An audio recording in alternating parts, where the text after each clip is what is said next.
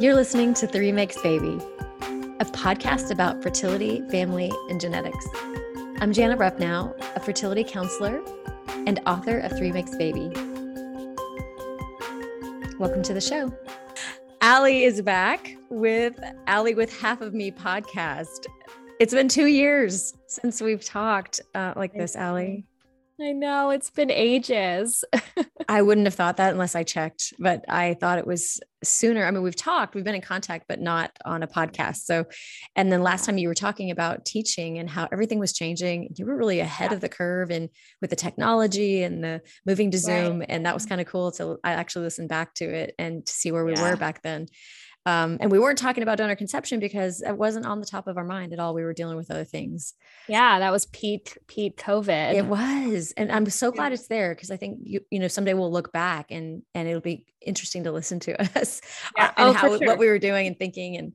And, but here we are back with I guess I feel like it's grateful that we have returned to a place where we can now talk about Maslow's hierarchy of needs, like the higher stuff. For those that are listening going, what the heck is she talking about? If you go back to that podcast episode, we were talking about how when the pandemic hit, you could only focus on the basics like survival and safety. And yeah, absolutely. What's cool is I feel really grateful we can come back to the topic of donor conception because that means we're getting back to normal and this is past and things are back. And so thankful for that. And so that's what we're going to be talking about today is revisiting that. And it's going to be great to hear from you again. I know so much time has gone by that you have a whole new experience to share with us. And I can't wait to hear. Yeah. And I think it just, especially to hear about your journey and your experience with siblings and something we really haven't talked much about with people, with donor conceived people, and you're down the road a bit further. So maybe you can share with us, kind of catch us up a bit if you can remember where we were and what's happened since. Yeah. So the last time we chatted, I was pregnant. We were in the middle of COVID. So donor conception stuff was pretty far from my mind. And so honestly, my relationship with the half siblings kind of paused during COVID because we were so overwhelmed by everything else going on in the world. And of course we couldn't do any in-person meetups for a long time. And it's hard to believe, but back in 2020, Zoom was kind of this new thing for a lot of people. So we didn't really know that we could do Zoom stuff to keep in touch. But, over the last 2 years or so, my number of siblings that we've found and connected with has almost doubled. So back then at about 15, and we're at, I want to say 27 now, that we've located. Whoa. Yeah. And that's a lot in a short amount of time. Yeah. It was very quick. We kind of joke that we go through sibling season, and that's, right around, Black Friday and Christmas, the DNA kits go on sale. And then 6 to 8 weeks later, so into January and February, we start to get a lot of new matches from people that, decided, I know I'm donor conceived and might as well wait for this expensive kit to go on sale before I test, or people that got it as a Christmas gift like I did. And they test and completely by chance are thrown into this world of, oh, wow, I have half sibling matches that I never knew about before. So, and it happened a lot during the pandemic too. Yes. Because people were staying home and kind of focused on different things. Yeah, for sure. Yeah. It was amazing to hear people that I talked to begin to say similar things to what you had said in the beginning, when we first connected, and to hear those same sentiments shared from other people that were just going through it. Yeah. And your podcast, I want to mention, Half of Me, is so helpful for donor conceived people that are just finding out and going through this for the first time. It helps them unravel a lot of confusing feelings, the late discoveries. And you just really have helped people to open up about it and be able to give it a voice and come forward and talk as well. So kudos to that. Kudos to you, your work, and that podcast is really valuable stuff. Well, thanks. It was, I mean, I've said this a million times, but it's still true, even several years later, almost 4 years later, that it was therapy in itself for me to just kind of talk my way through it. And, um, I'm not super active on social anymore online in that space, but when I do wander over to the DMs or to my email, that's, I hear from donor conceived people still saying, I just found out and I'm so glad that I found your podcast because I'm going through the same stuff. And honestly, it's kind of reaffirming to me too, even years down the line that, this situation isn't all that unique. And it's kind of comforting in a way that, I know that there is this community of people that have this experience that feels so isolating in the beginning, but it's, there's other people out there that are going through it too. And fortunately for me, some of those other people that are going through it are my half siblings. And we really, we joke about it, but it's true. We kind of trauma bonded over that. And we talked a lot, my siblings and I too, about what is this connection that we share? Is it DNA? Is the reason that we've connected solely because of genes? And I don't really think that's the case. I think that that's what brought us together, that we have this bizarro genetic connection. But I think what's really been responsible for the staying power in some of our relationships is that we understand what it's like to be donor conceived. And there's no one else in my life besides my half siblings that get that know what it feels like when it's Father's Day and we have weird emotions on Father's Day, or that know what it's like to have to explain to our children that they kind of have two grandfathers on my side of the family. Yeah. Wow. Yeah. And talking about how do we deal with that? How do we handle those questions? How do we handle those emotions? So, it's kind of that shared thing between like, yes, we are genetically related to each other.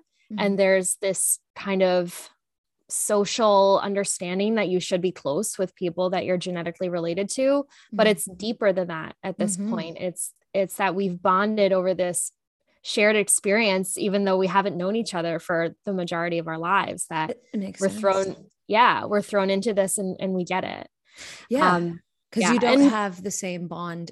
Well, let me ask, do you notice then the difference in your relationship with the children that the donor raised?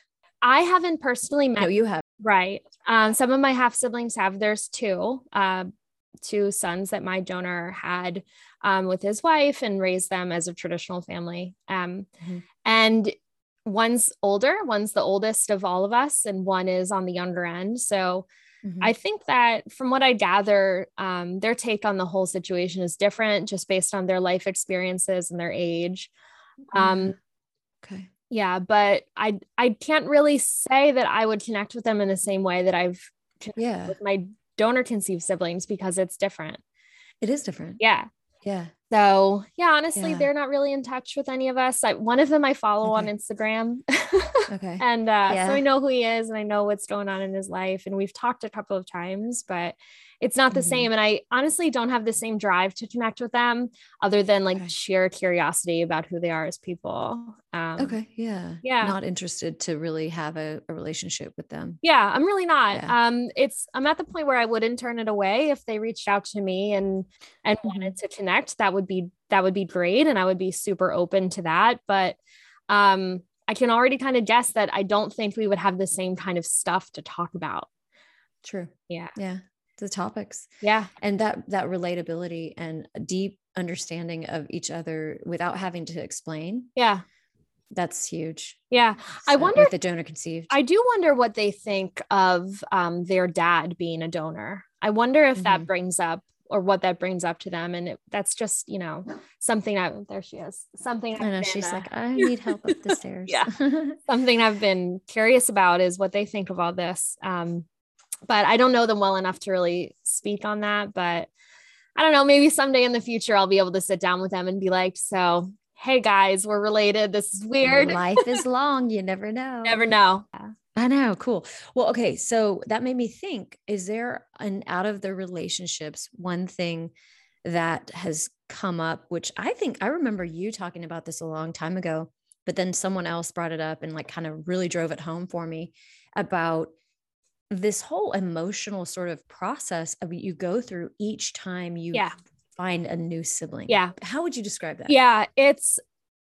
It doesn't get easier. I'll say that. Okay. That's unfortunate. Yeah. It's just going to be a lifelong thing. You know, there's never going to come a point in time where I'm going to be able to confidently say, okay, that's everyone, because my donor donated for 7 years. And if you conservatively do the math, there's at least 100 of us, likely to be conservatively. Yeah. Likely to be closer to 200. And does that reason just there's so many reasons, but that one alone, because there's no finite number in your head. So that means it's never ending. Yeah. This process of discovery and assimilating new information about, does that make you feel anything about limiting the number of times or families? 100%. Yeah, tell me more about that. 100%. Yeah. It's, you can't even comprehend it.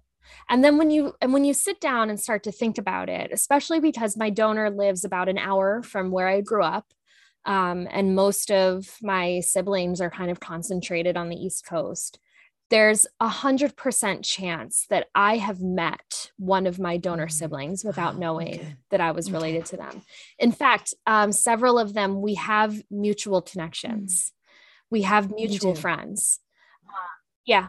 And one of them worked at a Red Robin that I went to several times before. He could have been my waiter. And you didn't, and you wouldn't have known. And see, that's so important to hear. When I was first doing this work, all I heard was, oh, it's so rare for half siblings to meet. It is so extremely rare. You don't need to worry about that at all. They would say that to parents, you know, doctors and people, and maybe it came from banks. I'm not really sure where it came from, but I would hear that. Recipient parents would come to me and they would say, oh, but my doctor said that's so rare. Oh, but they told me that's so rare.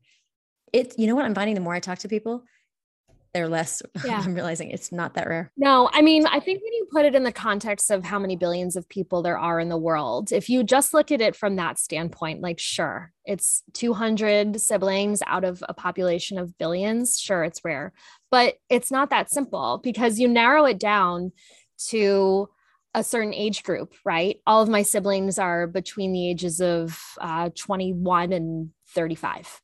So we're all in that age group, right? We're all geographically nearby. Yep. That one. Yeah. Yep. You're the proximity and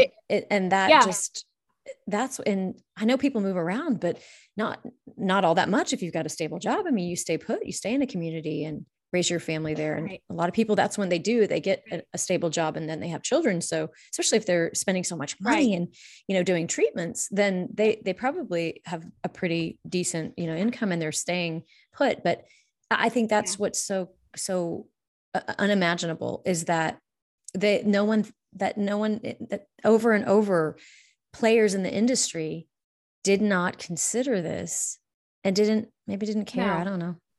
And if they did consider it, it's, you know, what's better, getting the payout of having a successful, proven sperm donor that's donating over and over and over again, and you can sell that person as a good stud. I don't know how else to put it. Versus this, you know, bizarre possibility that is so abstract for the recipient parent to consider, that maybe someday my kid will meet their sibling and not know it. So, you know, another funny anecdote from my story is that the son of my donor, who lived in the house with my donor growing up and all that, is a wrestler. And I have a good friend who's also a wrestler. And when I found my donor's son online, I noticed that my good friend was a mutual connection with him on Facebook. So I reached out to my good friend and I grilled him on everything there is to know about my donor's son and my donor. So I got all this information from a friend of mine. about Oh, someone that I'm genetically related to. Yeah, it's wild. And he knows them really well. They know each other very well. They, wrestlers are a yeah. tight-knit group, and got all the dirty details about my brother from a There friend you of have it. mine. So That's, yeah, there I you have it. mean, That's how connected. banks can say all they want that this is rare, but it's It's it's not. not. It's really Mm-mm. not. We're so connected now. It's Yeah. so easy. Yeah. And there's a lot of different legislation being presented across the country, and most of it's been, well, all of it's been killed. The bills have been killed. There's another one coming up in Colorado next week, that will be presented to the legislators there to try to limit the number of families, to try to enforce limitation of the use of one single donor, and regulate the banks and or fertility clinics, anyone uh, that sells gametes. Um, at this point, they're kind of one of the biggest oppositions is LGBTQ plus groups are afraid that legislation is going to restrict their access to donor conception and then hurt them and not enable them to build families, which I totally get. I mean, we have Right.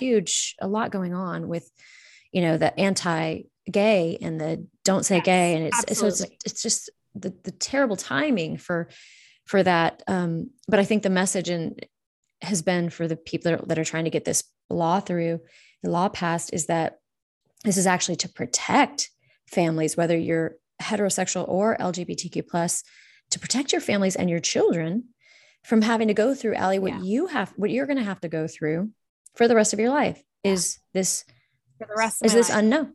For the rest of my life, is my son going to have to wonder if the person he's dating is a Mm-hmm. cousin of his?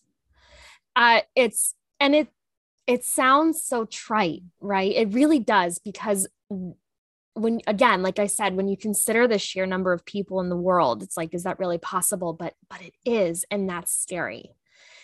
And I mean, I totally it is bad timing. I agree with Yeah. you. But I think that the situations are exclusive of one They another, are.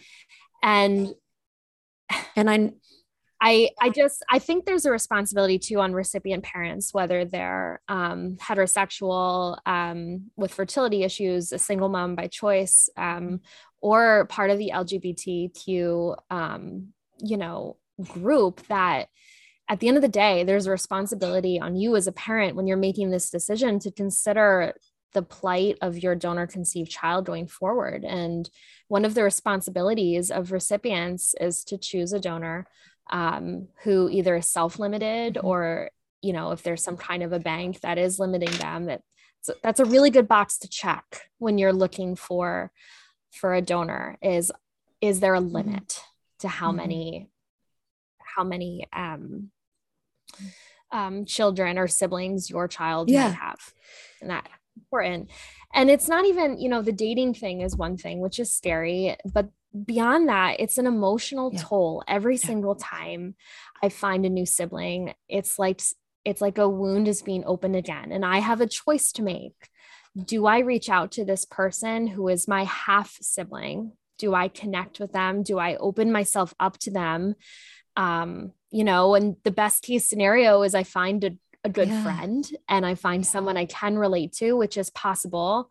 But right now, out of my pool of 27 siblings, there's maybe 5 that I feel like it has gone successfully. Okay. And even within that group of 5, it has not been easy for us to get to a place where we're comfortable with one another, where we trust mm-hmm. each other, where we feel like this relationship, the sum of it is positive, but there's always that reminder that the reason that I know this person is because I'm donor conceived, mm-hmm. is because I have this experience that's different, that's other. Okay.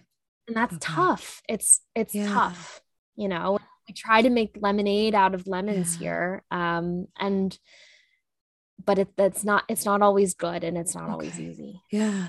And then what about, so you're inviting, it's like these new people that you have to decide, do I invite them in do I not? And then if you do invite them in and you learn about them, you learned about your one half brother through a friend, maybe there's things you're like, okay, that's really cool about that person. And maybe there's things you're like, whoa, that's not cool. Yeah. Like, that's not good. And that's happened in my sibling group. You connect with someone, and I think in the beginning, when you're connecting with a person, your intentions are always, I want to invite this person into my life. Right.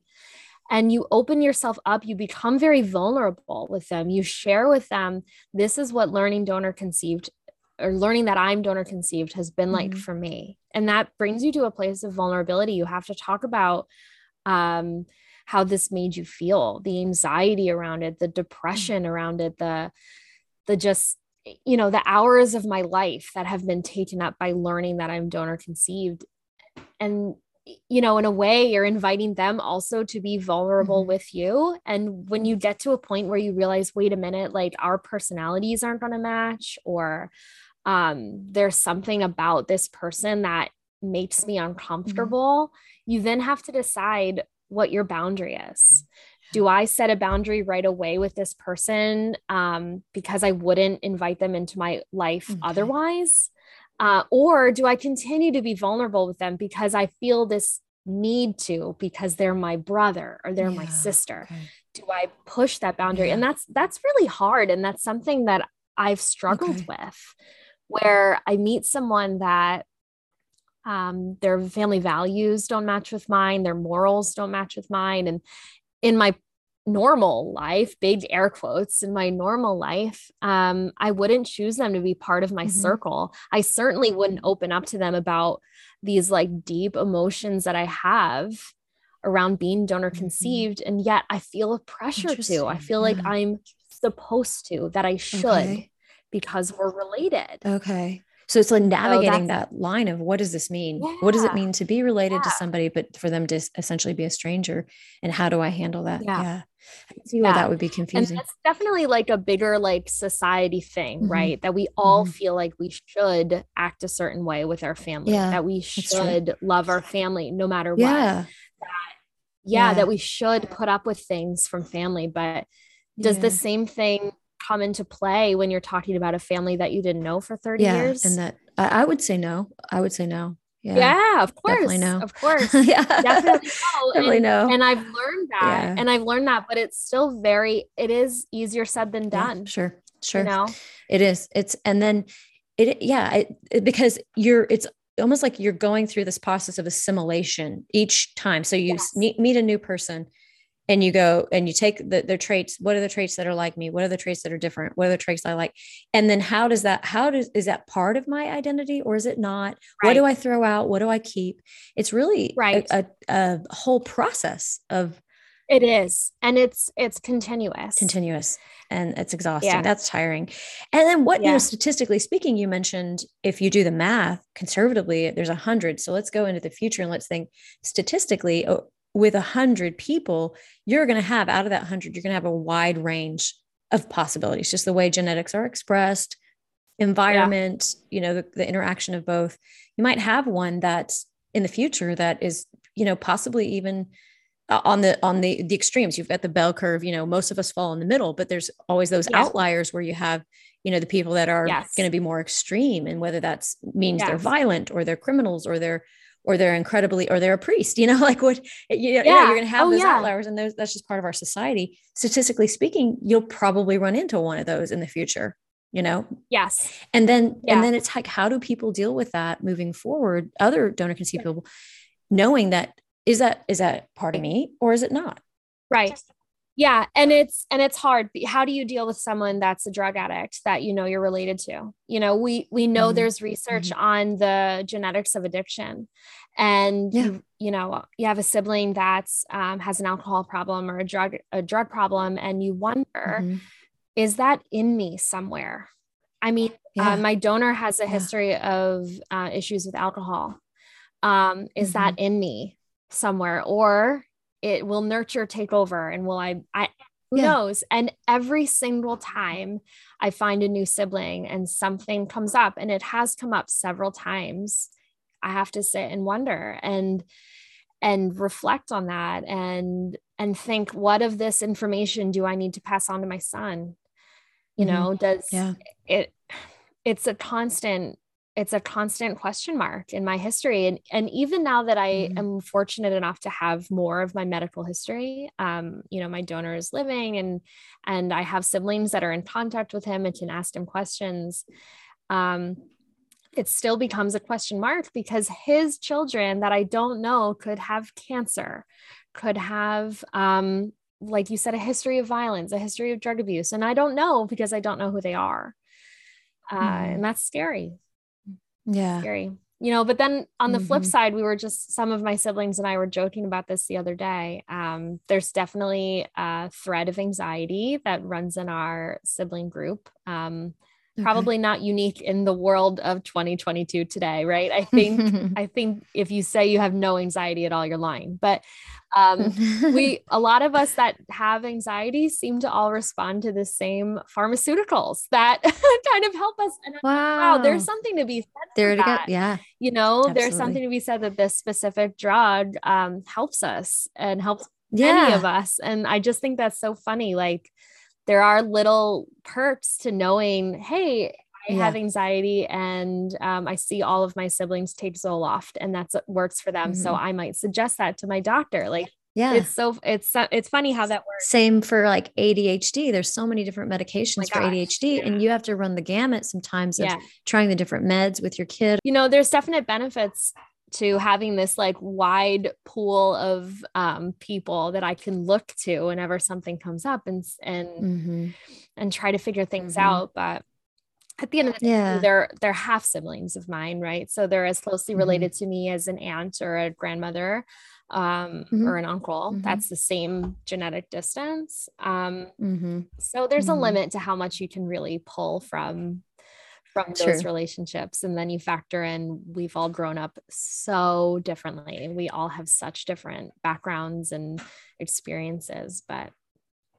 Have you guys started a spreadsheet like some of the other groups? I think Donor 102. Have you? Okay. Yes. Recently we have the sibling Bible, we call it. Okay. And we're constantly adding to it and it's a nice reference.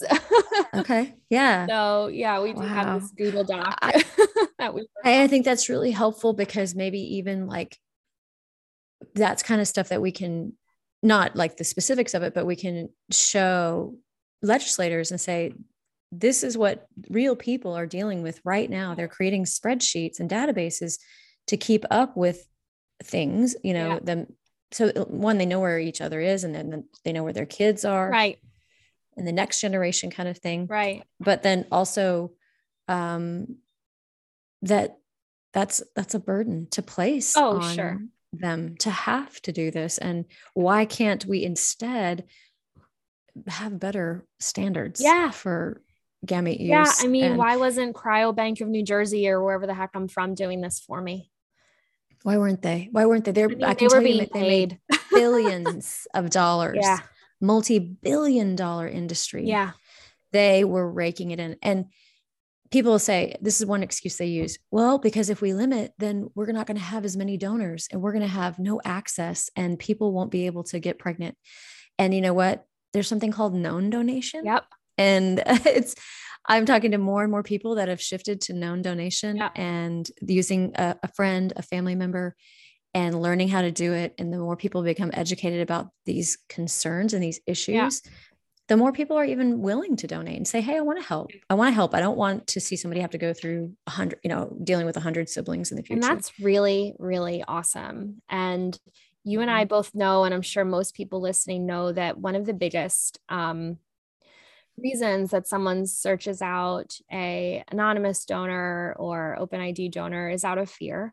And it's out of fear that using a known donor would mean that your child would have to grapple with having two moms, again, big air quotes, or two dads. Yeah. Or, your own personal fear that would somehow make you less of a parent if you knew exactly who the other genetic or biological parent was. But I'm pretty sure every single donor conceived person could attest to the fact that it doesn't make you less of a parent. Parent is both a noun and verb, and a lot goes into, or a lot can be said for the love that you build with your child when you raise them. Right. So I just don't, I'm at a point in my life now, especially as a mom, a newer mom. I'm starting to not see the argument for using an anonymous donor, an open ID donor, and especially not using a donor that has the capability to produce multiple children, hundreds of children. It just doesn't make sense. It doesn't make sense for the life of the donor conceived person that's created as a result of that anymore. So it doesn't. No, it's, I think there was an old philosophy of out of sight, out of mind. Oh yeah. But we don't want out of sight, out of mind. No. We don't want out of mind, I should say. We don't want out of mind. Out of mind is repression, denial, secrets, fear. That's the opposite. Fear. It's the opposite of what we're trying to do. Yeah. And so anonymous, if you are, and I think I say this in my book at one point, those people that are using known donation from the start are having to confront and work through those fears earlier. Yes. But don't think that if you're using anonymous donor that you won't eventually have to face those same fears. Yeah. Because they will come up if, when this topic comes up, if it comes to light, right? If your child brings it up, it's likely they could come up, and then you're going to have to go through it then. And I deal with parents that are in there, that their kids are grown now, and they're just now dealing with their grief and fear of that anonymous person that's now in their child's life. Yeah. So it's not like you're going to avoid this altogether. So it's like, if you have the tools to walk through that fear and those feelings now, then it's so much better. Yeah. You're better off because you can be open. Yeah. Yeah. And it's not comfortable, to work through it. And it's not, and it's hard work, but it's, it has to be done, and it will be done either now or later. So might as well do it now, and might as well set your child up for success and set them up in a space that's healthy and open. Yeah. And where they're not, 32 years old checking 23andMe every single night before they go to bed, which is where I'm at. I don't want to paint a picture that it's all doom and gloom either, though. Yeah. Okay. Because fair. I will say that with some of my half siblings, I am at a place now, it's been years and it's taken us a lot of work and hard conversations to get here, but I couldn't imagine my life without them. And I'm really, really, really blessed to have them in my life. They're people I would pick as friends if they were nearby. I don't think we would have grown as close as fast as we did without having this shared genetic connection, and this shared experience of being donor conceived and walking through that together. But I think that's important for new recipient parents to know too, that don't shy away from the siblings, because it's a blessing for your kid. It's really, really cool that, I mean, I have this one half sister who she and I have gotten really close over the years, and it's been work for us to get close. There's been ups and downs in our relationship, but we're relatively close in age. I'm a little older than she is, but we have kids the same age. And having her to be able to talk to as a sister in the moments where I have questions as a mom is such a wonderful thing. Oh yeah. It's great. And that's so cool. Yeah. Our plan is to get our kids, now that COVID is fading, hopefully, and the world's returning to normal, we're going to get our kids together this summer. And I can't wait. I can't wait. And my goodness, you get to have a sister. Yeah. You get it's like I said the other day, I think on one podcast, is it a bonus sister? It's like, because it's like you didn't grow up with one, but now you have one for the rest of your life, that bond and family that's special. My son looks so much like her son. It's crazy. Oh, it's like genetics in that sense. I know he's cute. Really wild.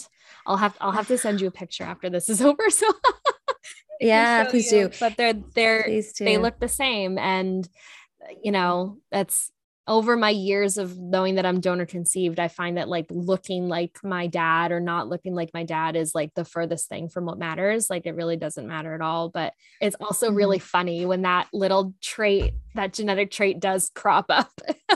Line. It's like, oh, look at that. I can point to something like we really truly are related in that sense. So yeah. And it's cool. That's cool. It's fun to point to. I mean, we all have the blue-eyed trait runs heavy in my donor's line. So there's just so many blue-eyed people, and it's neat when you get to point that out. So that is. Well, I'm glad you focused on that too, because then maybe encourage parents to go ahead and connect with those siblings. Yeah. And I know that's there's complexities to how do you navigate that as a parent for your child, kind of what avenue do you take, and what happens if you don't connect with the other family? How do you manage that relationship and still keep it open for your child? I know it's not easy. No, lots of complexities there. It's not, but it's important. But it's important. And if you need help with that, reach out to someone that can maybe help you with those different relationships. And it kind of goes back to what you said too, Allie, where you said, you were struggling with, am I obligated like a traditional family to behave like that or not? And, I think you give a lot of people a lot of freedom to define the relationships as how they work best for you. And maybe they work good for a while. Maybe for a couple of years, you're in good relationship with the siblings' parents. Yeah. And then maybe something happens and you drift apart, or maybe, you get into a disagreement and you have to part ways. All of that is okay. Yes. Like you're doing the best you can. Yeah. And that's all you can do. We know that happens in traditional families too. Completely. So, yes, 100%. And friendships. Yes. So it's just part of life. Human experience. Yeah. It's that you make it work where you can and you try your best. And I think that's all that you can ask of yourself. And that's all I can ask of my parents. And that's all I can ask of my donor relatives. Like we're just trying to make this work for as best as we can. And it's hard and it's messy, but I personally have found nuggets of real joy in opening myself up. And also moments of real strength where I've been like, I have to close myself off to this person. I have to set this boundary. And that's growth, that's it. And how do you set that boundary? Because run into people asking that question of how do I, feeling that sad and guilty about maybe having to set a boundary, but that it's a healthy thing to do. How do you? Personally, I am the least confrontational person. That's been a running theme of my life where boundary setting has been traditionally very hard for me. So I have a really wonderful therapist who helps me work through that. But what's funny is I've found the most confidence in setting boundaries within my donor conceived circle, because I know that if I don't set those boundaries, it's going to be really detrimental to my own mental health. So there's been times where, the best example I have is that I've set a boundary with my donor and I just know that that's a line that I don't want to cross. I don't need to know him. I don't want to know him. And that's my boundary. And it's not easy to do because I am curious about him. And there is a part of me that wants to get to know him. And he has expressed to other siblings that he wants to know all of us. So there's a little bit of pressure there. Like, what do I owe him in this relationship? Do I owe him nothing? I know that, but again, it's still sometimes I know I owe him nothing, but it's sometimes easier said than done. Like there's a pressure there for sure. I get it. But if you just move forward with like you said this once to me, it's about moving forward with confidence, just saying, this is what I need. This is what I require in order to be happy and healthy and feel safe. Then I just need to be confident in that choice. And that's so important. And setting, I've said this many times that I wish I could rewind and set an intention for myself earlier on when I found out about what do I want out of these relationships? What am I looking for? What is a hard no for me? But once I've kind of settled with myself about that, about what do I want out of these relationships? What am I comfortable with and what am I not? Then it becomes a little bit easier to know right away, okay, I like this person. I like the way that this relationship makes me feel. I have a place in my life for this person. Then I move forward. And if I get those red flags that are, red flags that I would recognize in my real life, my own personal life, with friends or potential friends. Then it's a lot easier to say, okay, if I wouldn't accept this from friends or family members that I've known for a long time, then I'm not going to accept it from someone that I'm related to. Great point. Great point. And such a great guide for the same, if you're a parent looking for siblings and you run across a family and that those red flags come up, or it's not somebody you would choose to be, not out of inconvenience, of course, right? But truly you're trying and this just person isn't right. That's okay to back away. I mean, like the simplest thing like to think about, right, is, in my personal life, I have a friend who, they're raising their kid, in a way that's not compatible with my morals. They curse, they smoke in front of their kids. It's just not a healthy situation, right? So am I going to bring my son around them? No, I'm not. And that's a very easy boundary for me to set. If I were a recipient parent and I found a sibling of my child and there were red flags, I'm not going to continue to put my son in an unsafe situation just because they're right. You're not going to. Yeah. So, right. I mean, some people think it's the same rules apply there, but I think it does get confusing for people because they think it's supposed to be a certain way, and there is no certain way. No. And I think if you set the intention of, I'm going to keep myself safe and my child safe and do what's right for them, then there's your boundary. But if you find yourself setting rules for yourself out of, like you said, convenience or inconvenience, or because you don't want to deal with a feeling, then that's a different story. If you're afraid, or even because you're trying to check a box, like, oh, connected with siblings, check that. I have to do this because that's the right thing to do. Right. A lot of people think that they want to do the right thing so bad. Yeah. So they think they have to do that. And if that sibling group is not right. Right.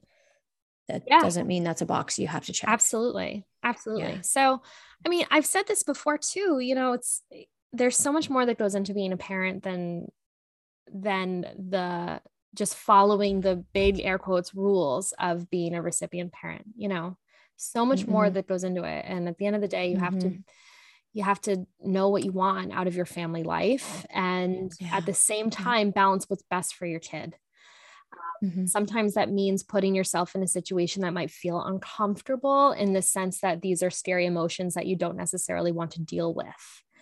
That's true. So there's a balance between, I think, pushing yourself and protecting your kids' interests. So, and then for the person, I hear this next, the question would be then, how do I know the difference? How do I know the difference? And I would say that's a great question for your therapist. I was just going to say that.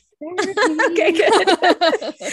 Therapy, because that one's a lot more complicated, and that goes back into probably your own family system, your own boundaries or boundary needs, skill set, and your own connection with your feelings as well. So there's a lot of factors. And I like what you said too about checking a box, because I also think it's so much more than that, right? Like it's going to evolve. My relationship with my half siblings is constantly evolving, and my take on it is constantly evolving too. And what's important for me today might not be important to me in 5 years. So, it's not something that you just check that box like, okay, my kid met their donor half sibling, all is well. It's constant. We've talked you and I have talked a lot about the narrative and who owns that story. And that's just part of it. And as a recipient parent, you start off owning that narrative and it eventually passes on to your kid. And maybe your kid's going to grow up and not want a relationship with their siblings. And that's okay. That's okay. It's in flux all the time. And as human beings, we hate change and we hate that concept, but that's what happens. So just it's so true. The evolution, and know that the evolution's happening all the time. And, And I hear parents saying, "Oh my gosh, now, all of this is so daunting and overwhelming and maybe I just shouldn't even do this because it seems so hard and it is overwhelming." I will say this Yeah. is incredibly overwhelming, but I also would say that that's kind of the point, is to try to show you that you, as a parent, you don't want to wait and lay all this at your child's Right. feet to deal with Right. at a later Right. age, and say, "Sorry, you're on your own. I don't know anything about Yes. this part. Yeah. And Good luck." I can attest to That's that, but that's what hard. happened to me. And when I was Yeah. 29 years old, all of a sudden I had to sort through all of this myself. And I mean, it's It's easy for so me to say hard. my parents didn't know any better. That is part of it. It's also they're doing exactly what you're describing, which is they just waited and put it off because it was uncomfortable. And my parents would be, especially my mom, would be the first to admit that now, that it just never felt like the right time. They never felt comfortable to disclose to me. Okay. But it's Yeah. a burden, and that burden has to be dealt with by someone. So why not deal with it with your kid? Why not figure it out together? And of course, when your child Definitely. is young, you're dealing with the bulk of the work, but as they grow, they can tackle some of that stuff with you. And That's right. kids as young as 5 and 6 can tell you if they want to play with their donor half sibling or not. They can tell you that. And they Right. start to guide that conversation. So, and start to guide that relationship. So, I mean, And if you do the work ahead of them, yeah. it's like, I always get this imagery and this might be the worst imagery. I don't know why I thought of, okay, for those of you older out there, I thought of the video game Dig Dug, Yes. where you're like, I was the best video game ever. I love Dig Dug. So, but you're digging out those tunnels, right? Yeah. Well, as a parent, if you're doing this work now, Yeah. I know it's hard. I know it's overwhelming. I know you're going through a lot. But remember, you don't have to take it all. You're not going to dig the entire tunnel system tomorrow. You're going to dig it out bit by bit. Yes. You're going to start paving this path so your child can walk easier behind you. And rather than leaving it all the work for your child to do, it's our job as parents to do that work for them. And what an honor that you get to do that for your kid too. What a cool thing that you can foresee a trouble. Where else in life can you do that? Where else can you have a tiny newborn baby in your arm and plan for when they're 13 years old and being bullied? You can't. Like, you know what I mean? You can't deal with that ahead of time. You can think about it and maybe come up with a strategy, but it's like, you know that a donor conceived person is going to have things that they're going to deal with: medical history, siblings, whether or not they want to know their donor, genetic differences, not seeing yourself in your parent, genetic mirroring, genetic loss. It's genetic loss. We have stories from people like me, from research. We have data that these are things that kids go through. So how cool that you get to, as a parent, start to do the work for your kid and relieve a little bit of that burden for them. I mean, I would love, I know I get to do that with my son. I know that I think about that early on. I've done the work myself. I'm in a place where I'm donor conceived and I've been in therapy over it for years now. I've thought about it. I've talked about it. And I'm doing that so that maybe he won't have to do as much. Yes. Oh my God, Allie, that's so powerful. And I know you guys can't see us. We're not doing video, but I mean, we both had tears in our eyes several times during this podcast. Yeah, I have chills talking about chills on my arm. You do. Oh my God, you do. Oh my gosh. Well, it's just so touching. You just speak from the heart, and I can feel it. And I know that's why people love your podcast so much, because they can feel your heart and your intelligence and your truth. And I think they feel safe with you too. Yeah. That, you're not shaming them. No. Parents, that the one thing that comes up is that feeling of shame. So if we can get past that shame and kind of, not bring that up or not trigger that in parents too much, then hopefully they can start to hear and give them hope. Well, I appreciate that, Jana. I don't, when I found out 3 years ago, there wasn't a guidebook. You have a beautiful book, right? But not necessarily geared at the person, the donor conceived person. That's right. So, I was just trying to document the way that I've approached it. And I mean, it's humbling that people still listen. So I appreciate it. Oh yeah, they do. And I think it's really cool.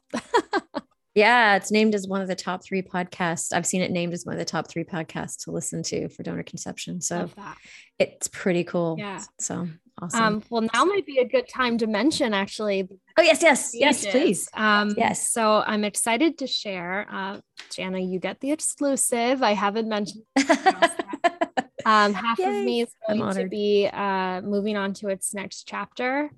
And you'll be hearing from me and some of my donor half siblings in the coming weeks. So we're very excited about it. I can't share too much because it's in infancy right now, but just look out on the Half of Me podcast social. So at Half of Me podcast on Instagram, which is really the number one place to find me. And yeah, look out for that space and I'll share information with you. And if you could share it when we're ready to launch, that would be awesome. Okay. Yes, but absolutely. Yeah, we're moving on to phase 2. I'm so glad to hear that. Yeah. That makes me so happy. Yeah. I'm excited about it. So at Half of Me podcast is where you can find that. Yep. And yeah, we got a nice little teaser there about what's coming. Yeah. So watch that space. So awesome. Well, it's been a pleasure as always. I've definitely missed you the past few years. So I know I've missed you too. I feel like we're all coming back to life. Thanks for listening. If you would like to follow me for more content, you can find me on Instagram at Jana Rupnow LPC and Facebook. And you can also grab a copy of my book, 3 Makes Baby, on Amazon.com, BarnesandNoble.com, and Target.com.